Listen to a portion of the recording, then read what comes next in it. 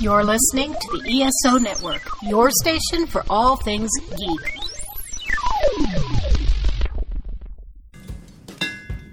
Welcome to the Soul Forge, a place of silent mystery, quiet contemplation, and outright mayhem.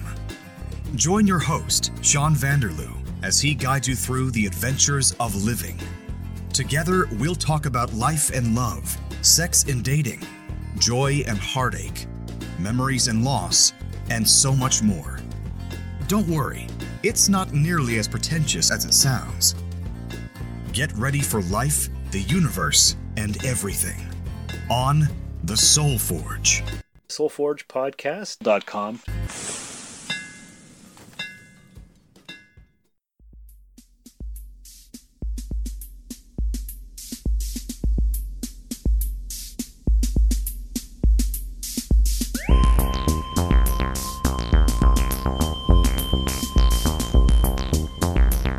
Hello, and welcome again to the Monster Sci-Fi Show podcast.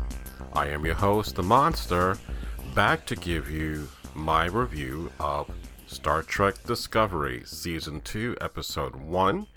And joining me today is going to be Tony from CinemaViewfinder.com, who has been on previous podcasts, which we talked about Star Trek Discovery and Star Trek in general.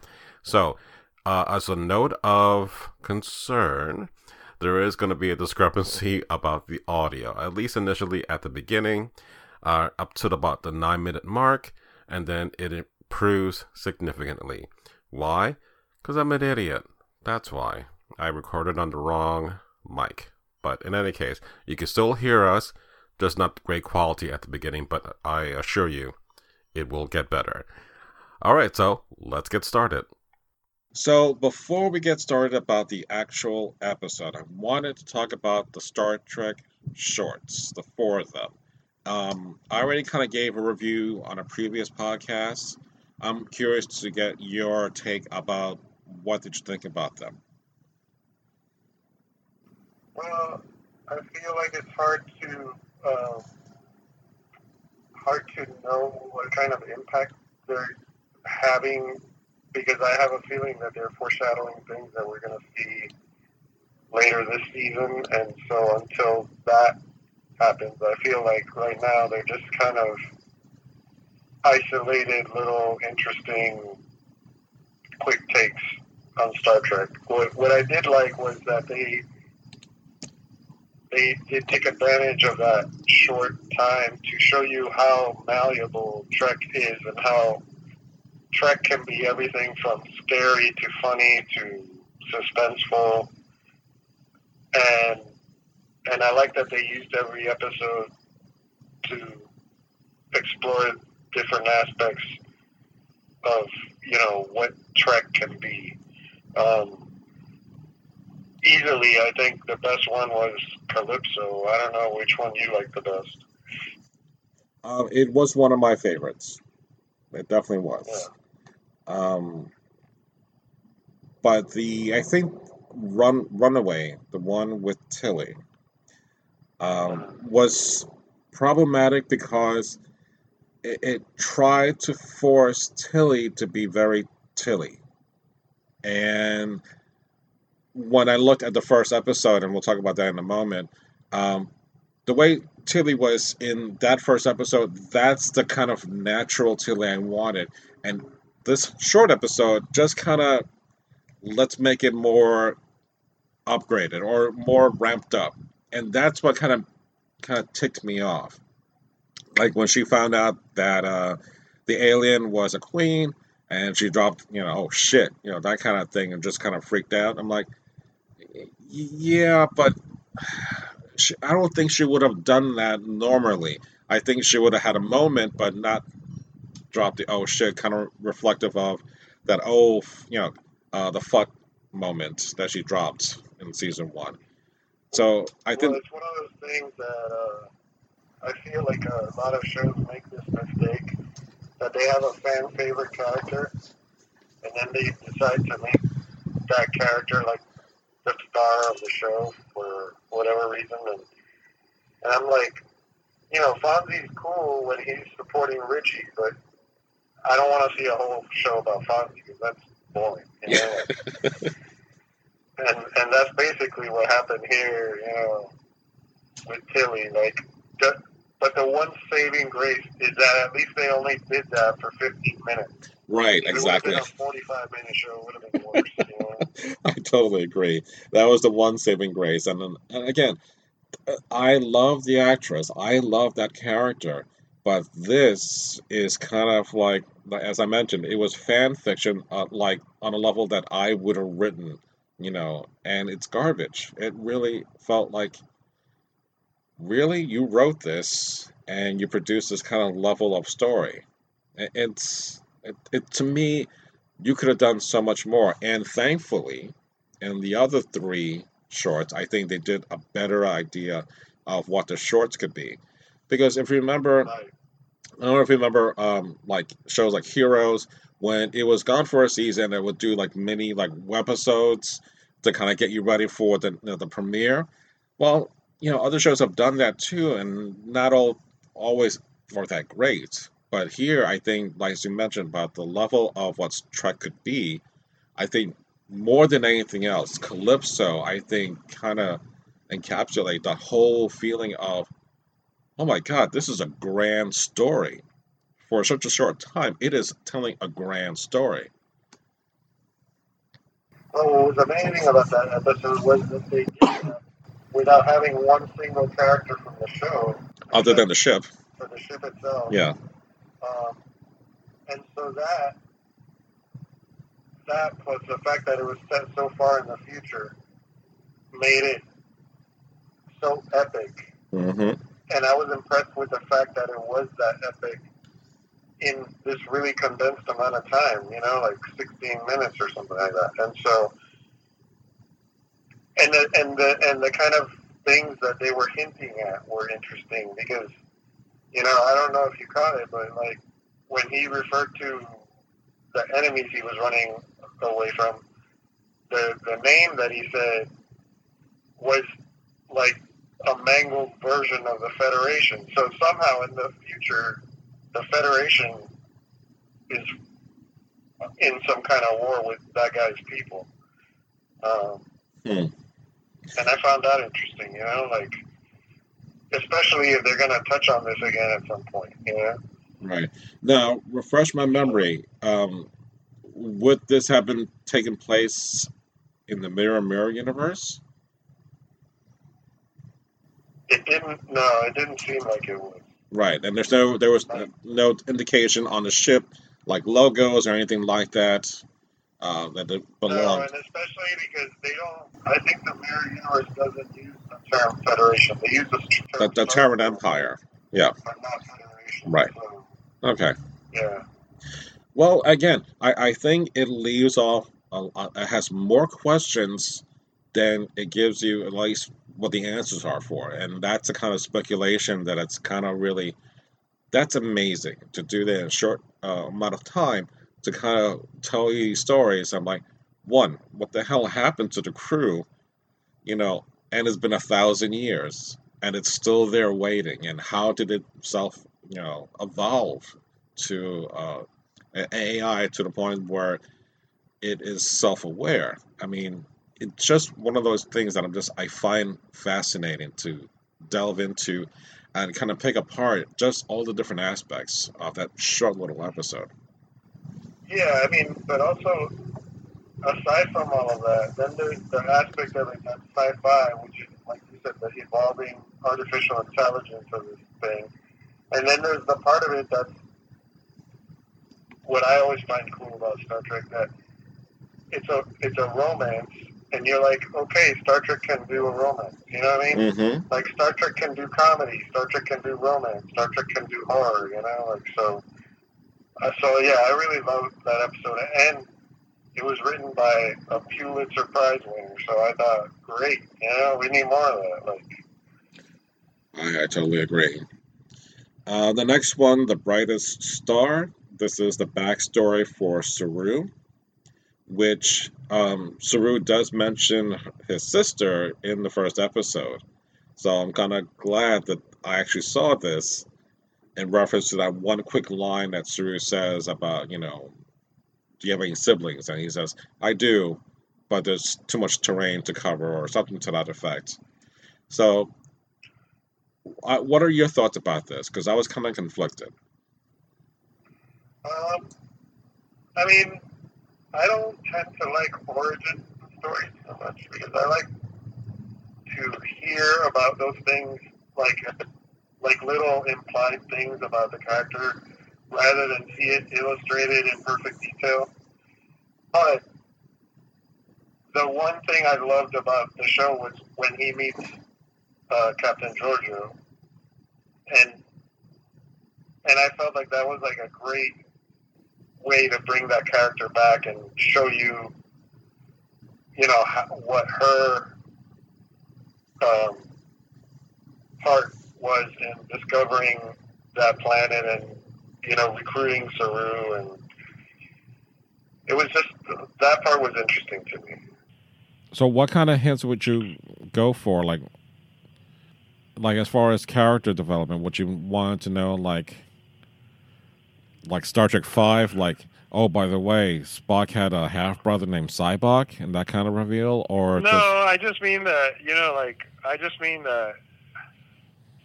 I like a character to be a little mysterious, and for us to just find out about them slowly, rather than, oh, and here's how I became a Starfleet officer. I just think that that's a little dorky. Like we didn't find out who Picard really was until that episode Tapestry, and that episode did not happen until like the 6th season. And even then, it was only covering a little sliver of that character. Right. So I feel like I'd prefer something like that over this, scene where they just tell you the whole, everything you need to know about Saru, Right. Well, this also reminded me, I mentioned this before, that in Farscape, the pilot also had kind of similar yearning to go to the stars, but he would have to be matched with a living ship in order for that to happen. So it not exactly the exact same way, but it just reminded me of that Farscape episode.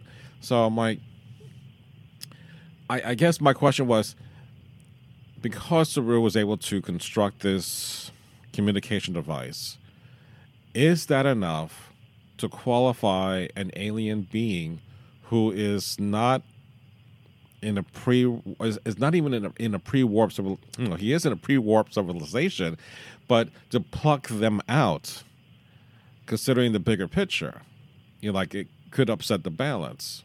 I mean, is it right that Georgiou picked him out, so to speak, because he would have corrupted everybody else of what he found?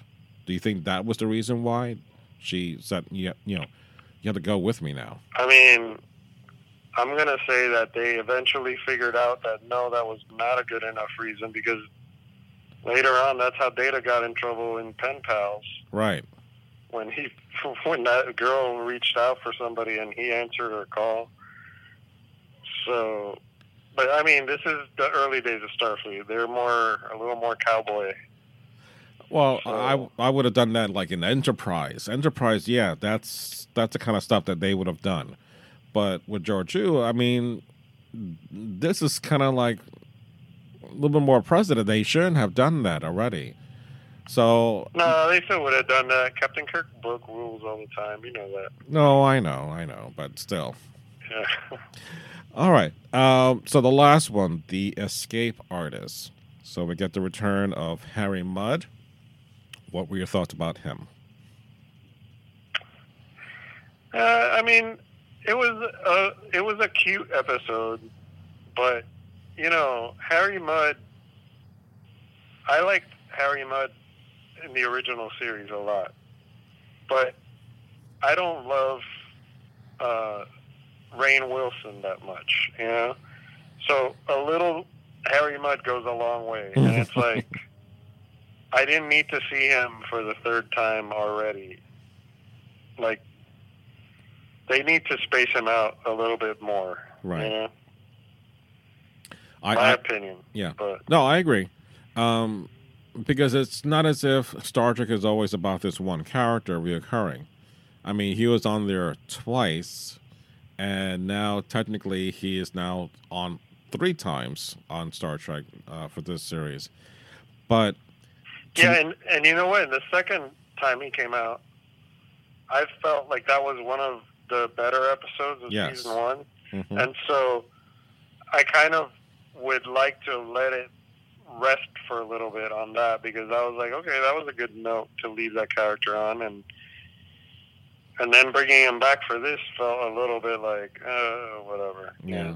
Well, for here, I felt that's Harry Mudd. At least this generation's Harry Mudd. And I was fine with that. This is the kind of lovable scoundrel that, he's diabolical, he's scheming, but he's a lovable guy.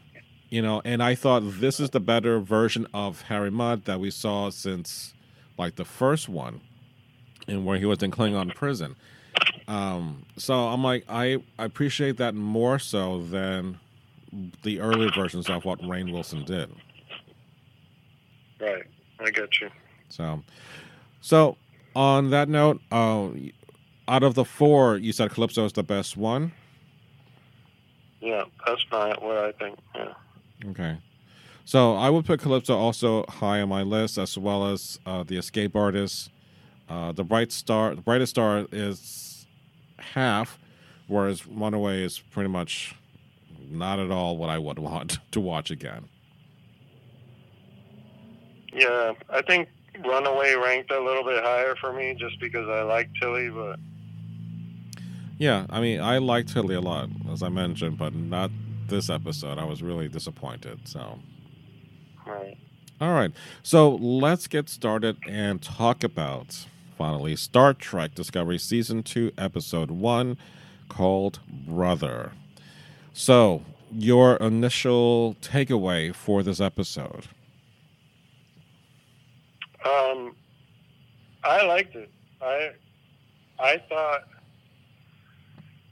thought it was a great way to start off the season, because it seems like now they're veering the show more towards what we expect Star Trek to be like, and less dark than the first season was.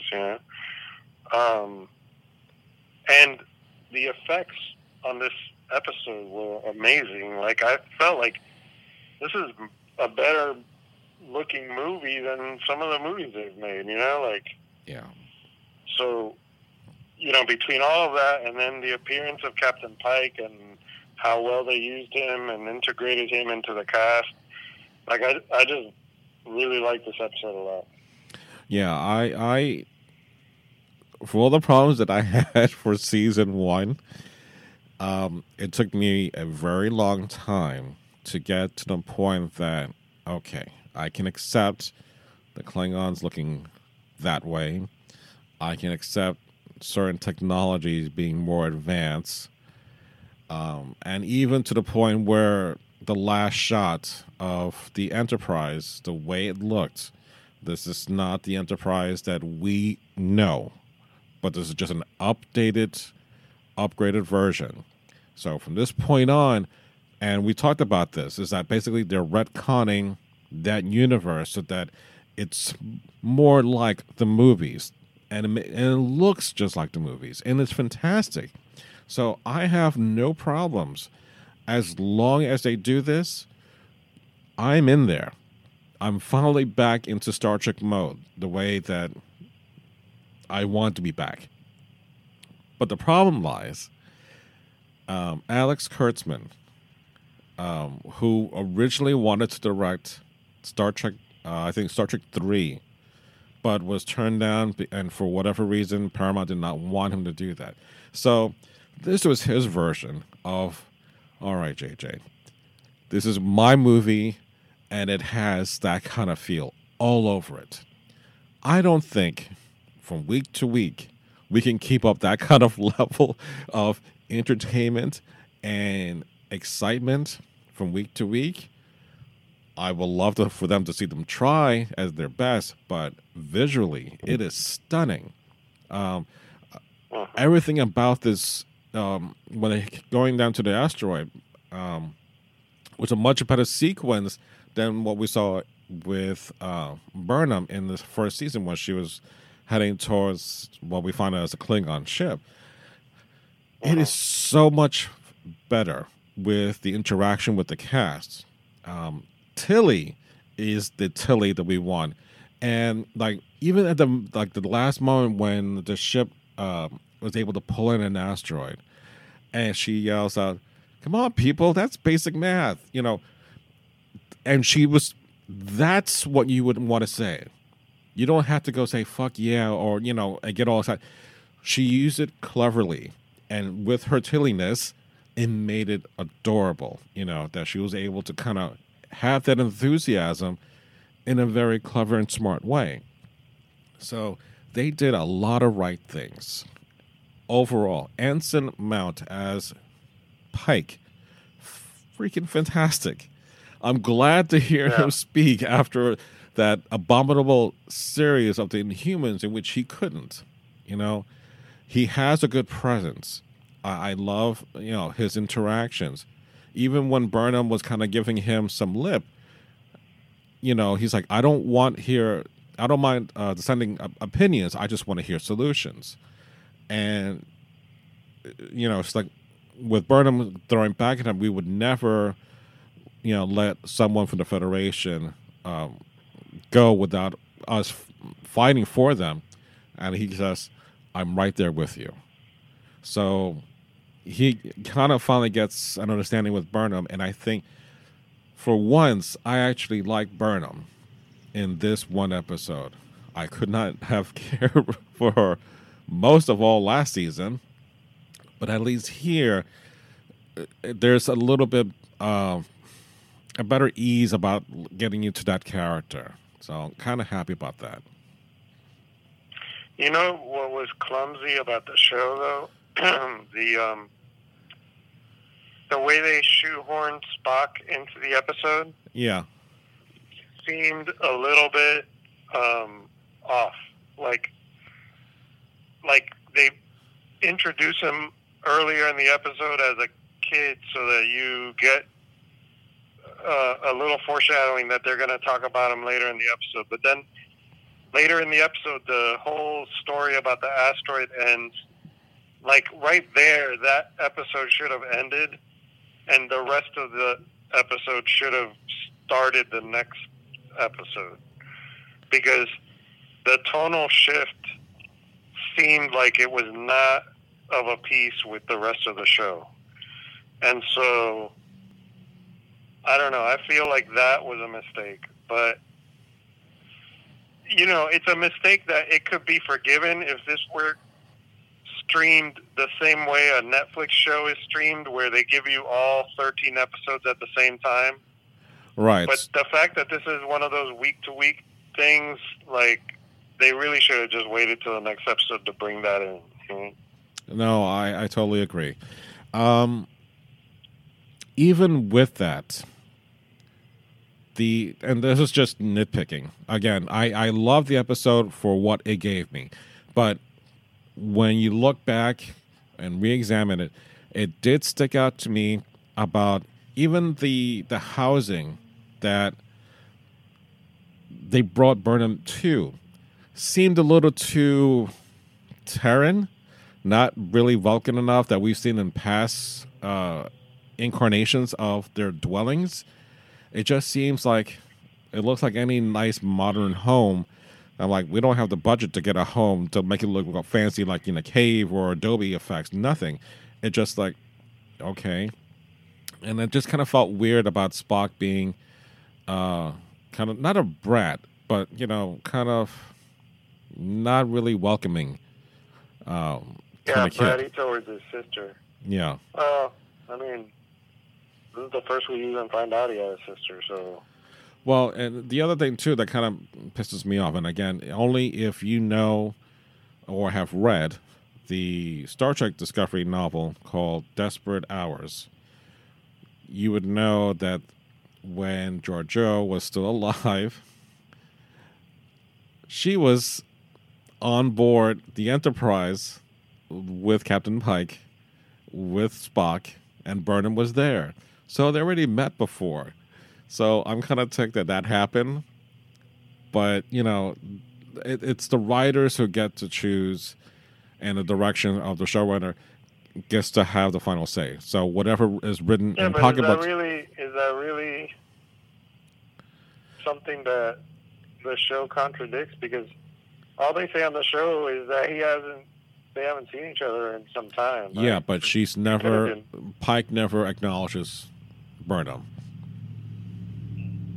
It was as if it's the first time. That's what I'm saying. So that's the kind of thing, like, okay, that's fine. It's one of those things, like, you know, when Disney bought Star Wars and made all those books, the extended universe stuff, just non-canon. None of that exists. Chewbacca is still alive, you know, that didn't never happen. That kind of thing.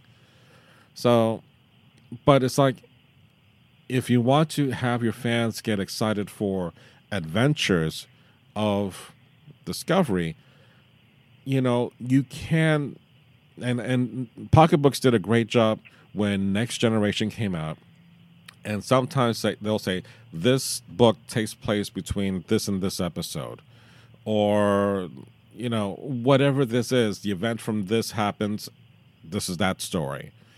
That's where I'm kind of cool with that, because at least it coincides. Whereas here, they started, I think, there's only 2 other stories, I think. Desperate Hours and another book. I don't think there's another Discovery novel that's out there. But with David Mack, you know, he went to the writers early in season 1 asking, you know, what you want me to do about the technology and how it kind of doesn't fit. And he kind of he tried to explain it that, you know, certain ships are newer than others, and, you know, he made it all work. But the outstanding point was that Burnham had met Pike before. And again, that seems to be dismissed. So, It'll be interesting to see. I'm not sure what they're planning, but it'll be interesting to see whether Pike stays on for longer than this one season. Because I would think that what would be really cool is that if they end up writing him out of the show by having him injured in the way that we eventually find out. I thought about that too. The original series. Yeah, because we're assuming, because he has the fortune cookie towards the end in the ready room. Something about the cage, and it makes that kind of weird reference. So I'm assuming the cage episode already happened. So you could right. Yeah. So possibly, yeah, exactly. You would have an incident in which he gets severely injured, and then Spock does the menagerie episode, basically. So if that comes to be, that's cool. But I would love to see maybe a season or 2 of Pike doing the Enterprise with Spock, a couple more seasons, and seeing number 1, which is Rebecca Romaine, not Stamos anymore, she's divorced. But I would love to see that kind of relationship happen more. So, and I know we're going to get other Trek series, like with Picard, an animated series. And then this one, I'm really kind of on the fence here. And that's the one about Section 31. And I wanted to ask you about that. So Michelle Yeoh, in season 1, Georgiou was basically the Empress from the alternate Mirror Mirror universe.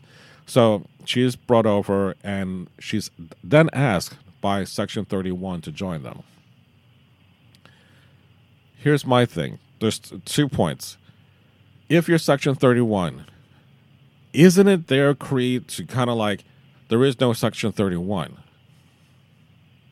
right? They're working behind the scenes. Right. So why is it that now everyone knows about Section 31? Like, in the trailer for the next episode, Giorgio says, I got drafted by Section 31, and Pike was like, oh, whatever. I don't mind. It seems like that should not be a thing that people know about. That's the whole idea about Section 31. I think that Discovery, we will learn that Discovery is a different kind of ship than all the other ships, and that they're more Black Ops.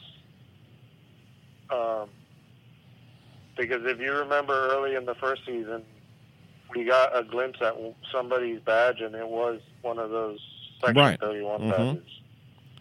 So I think that because of Discovery having that super special spore drive, that the ship itself is sort of a classified ship, and so everybody on it is privy to those classified things like Section 31, or at least the senior staff is, That's the first thing. The second thing is,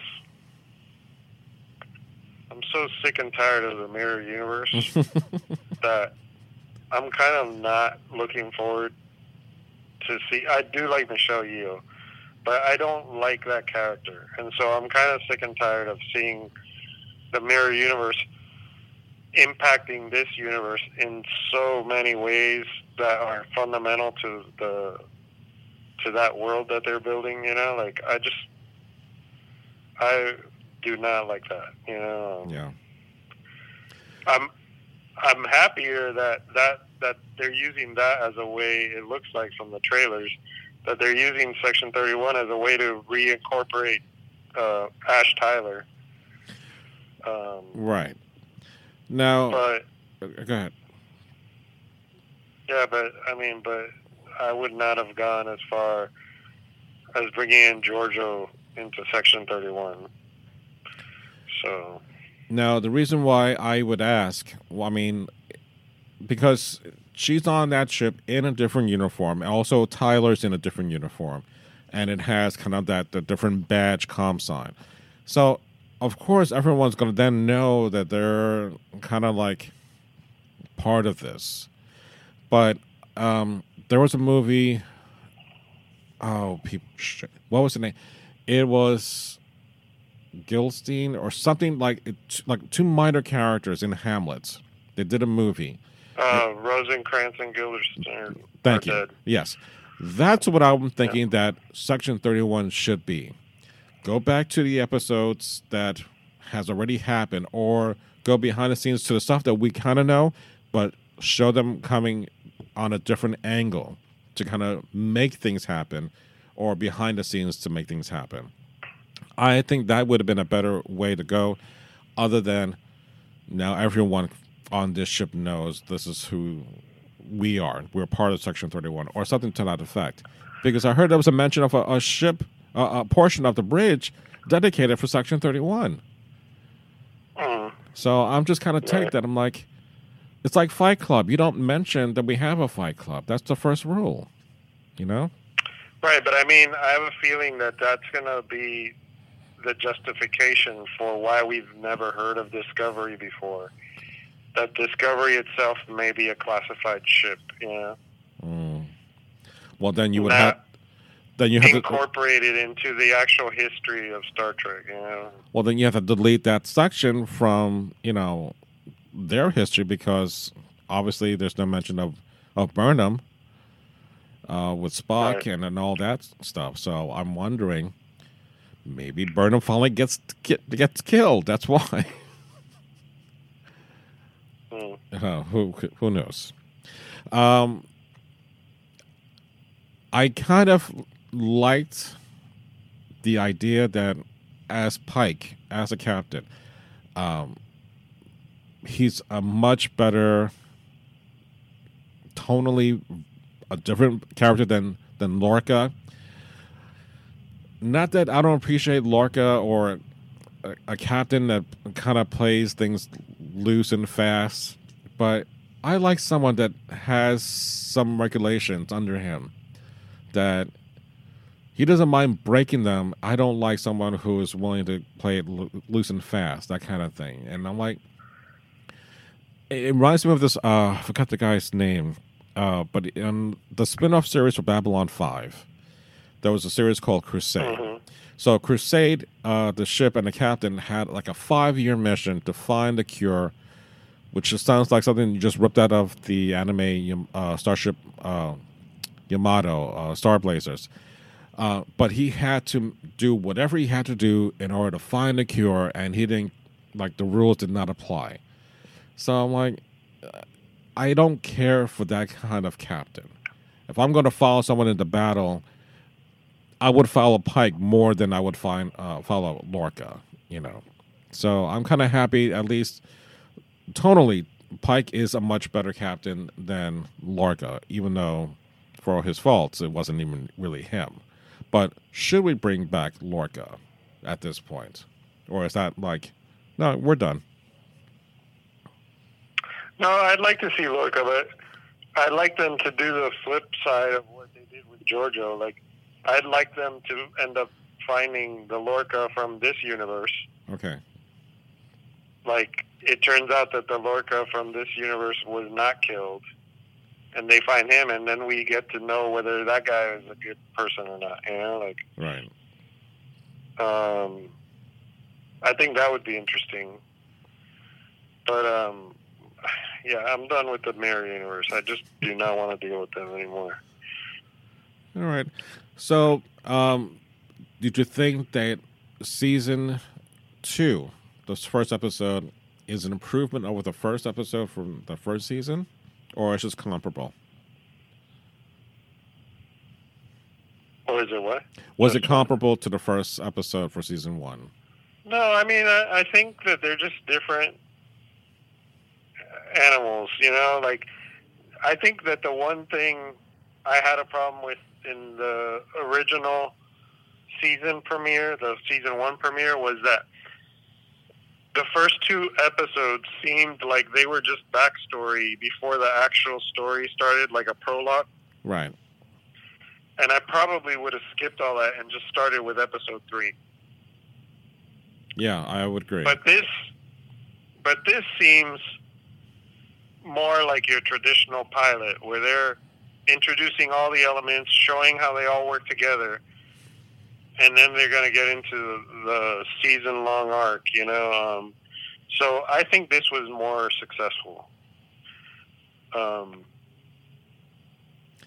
Yeah, and it felt like a pretty nice reset, and it also, I like how they're branching out and exploring the second-tier crew that we rarely get to see up close, you know, like yeah, Lieutenant Commander Ariam and Lieutenant Detmer, you know, those people, because they seem like interesting characters, too.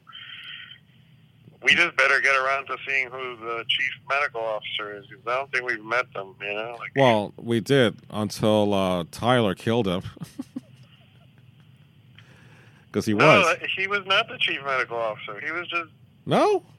I thought he was. No, he was just the assistant doctor. Like, everybody is there. We haven't met the chief engineer either. Like, Lieutenant Stamets is just an engineer there, but he's not the chief engineer. So, here's another question. Have you watched The Orville? No. No. I refuse to watch that show. But... Okay. Then I don't have a question, because I wanted to get your opinion about between the 2 series. So I will tell you that just because I like Star Trek does not mean I like Star Trek type shows.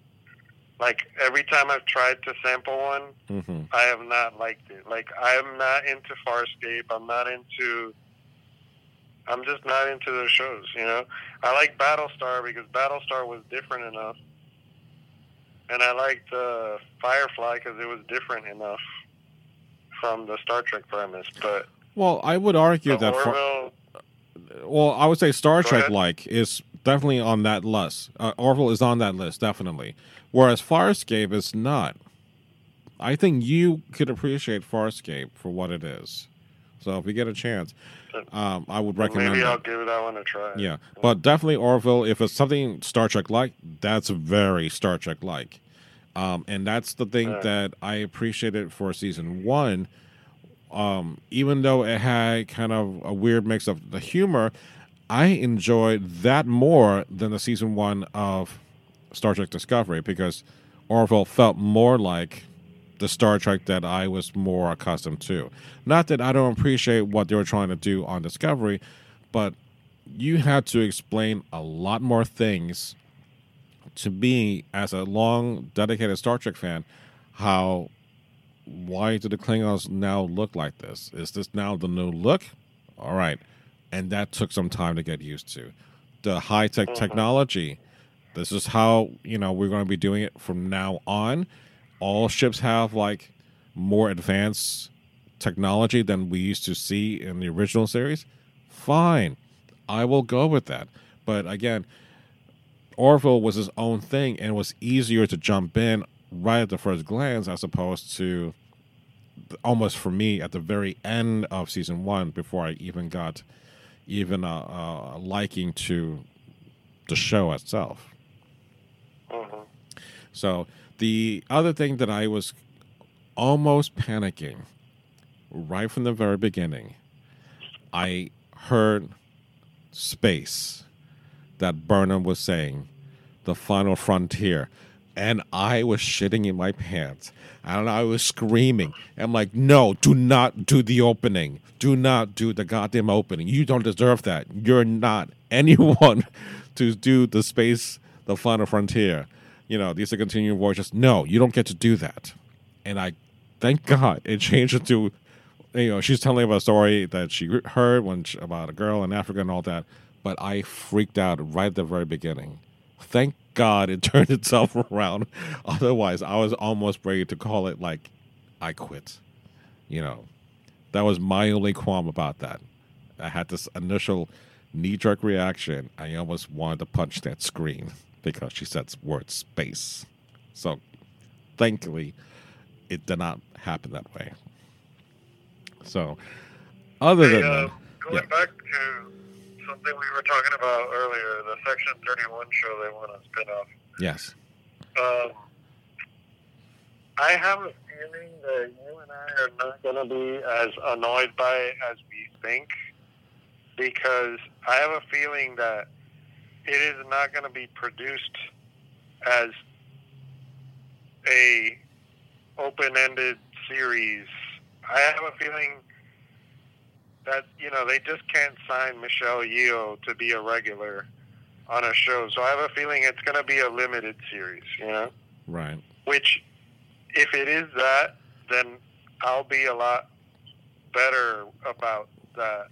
I'll feel a lot better about that than I would if it were a season-long, series with multiple seasons, Well, I think the other option, too, is that because we have known Section 31 since, like, Deep Space Nine was the first indication. And then we got that in the Star Trek Into Darkness movie. They played into that. There have been a couple of books that talked about Section 31. So it's always been out there, and I think you have enough room that we don't know a hell of a lot about what goes on with Section 31. So it's okay. You can run whatever direction you want to go through. But when you have Star Trek Discovery stuck as a starship, then you have to know when is this timeline and where is it taking place in relation to the original series or the Next Generation or Voyager. So that's the problem that Star Trek Discovery had, as opposed to a new series like Section 31. No, we can do whatever because we don't know anything. Now, the thing with Picard, we're hearing that it's not going to be the same Picard that we've known, but I'm thinking that it's, and again, this is something that I've argued about the Kelvin timeline, and I'm sure they're not going to talk about this, but if the Kelvin timeline existed through Next Generation, that if there was a Picard and the Next Generation and all that, that Picard would not be the same Picard that we have known all those years. So if that's the route they go, I'm kind of on board with that. If not, I like to know why is he not the happy-go-lucky, Jean-Luc waiter moment from the International Coffee commercial that we all loved and learned over the years. So I'm eager for that, for all that to come out, especially on the heels that Star Trek 4 is not going to happen.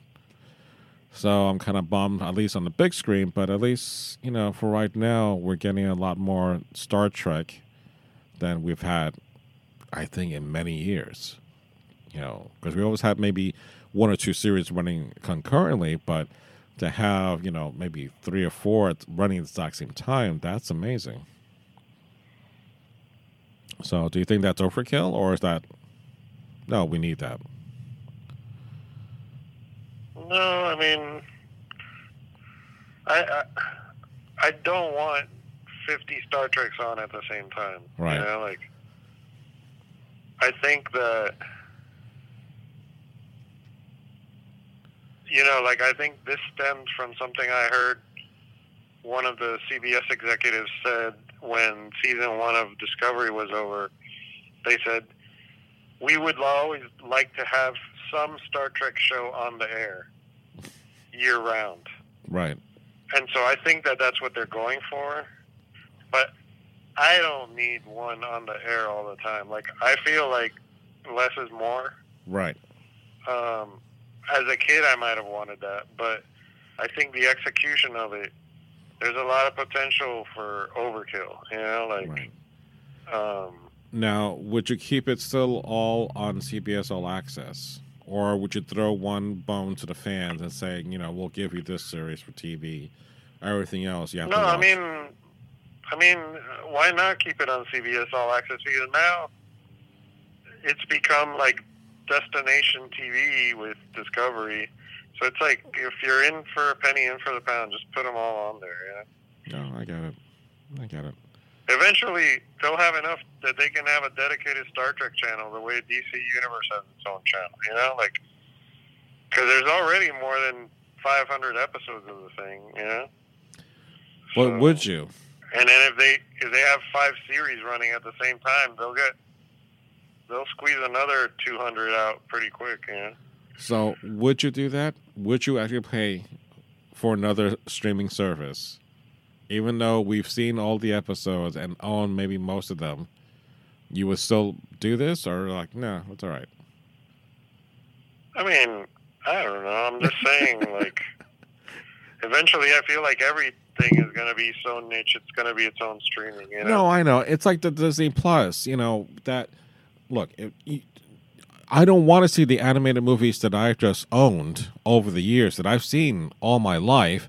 Now I'm going to have to pay just to stream it. No, I want new content on this channel. And thankfully, Marvel is getting in the way of multiple programming. But I can't see, this is just all Star Trek all the time. Unless you do something different for me to get into. DC is smart enough knowing that there is so much content that has been produced over the years, whether it's the animated series, the direct-to-DVD series, the TV series that happened over the years, plus the movies over the years, then I can say, yeah, you have enough diversity within that brand to kind of do this. But if it's just Star Trek, I can do that by myself. I don't need a separate brand streaming service, so to speak. So, but stranger things have happened before.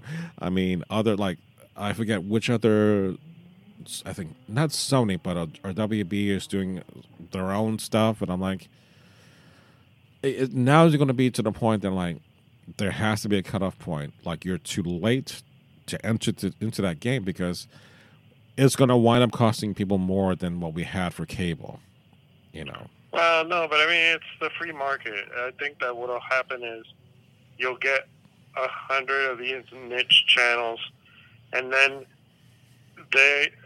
like a lot of them will realize that they're not sustainable Right. by themselves. They'll disappear, and whatever their programming is will probably get absorbed into another streaming channel. You know? Right. Yeah. I'll see.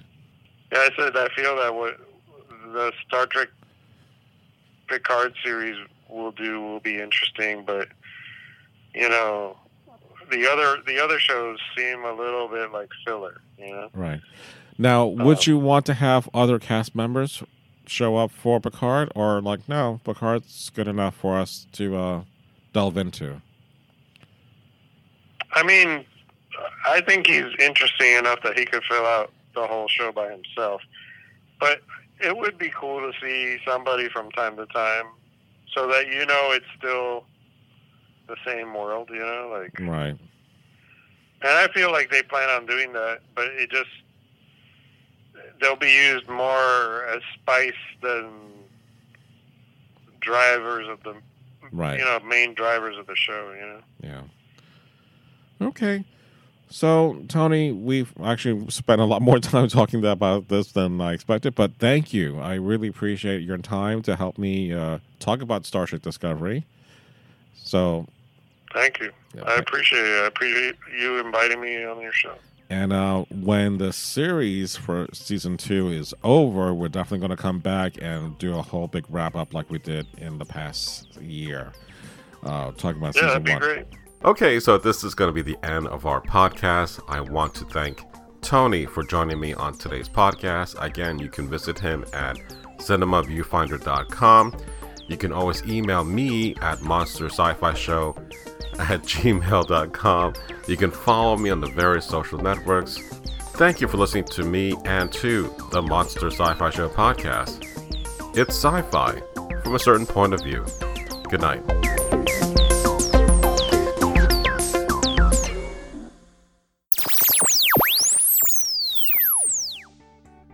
This has been a broadcast of the ESO Network.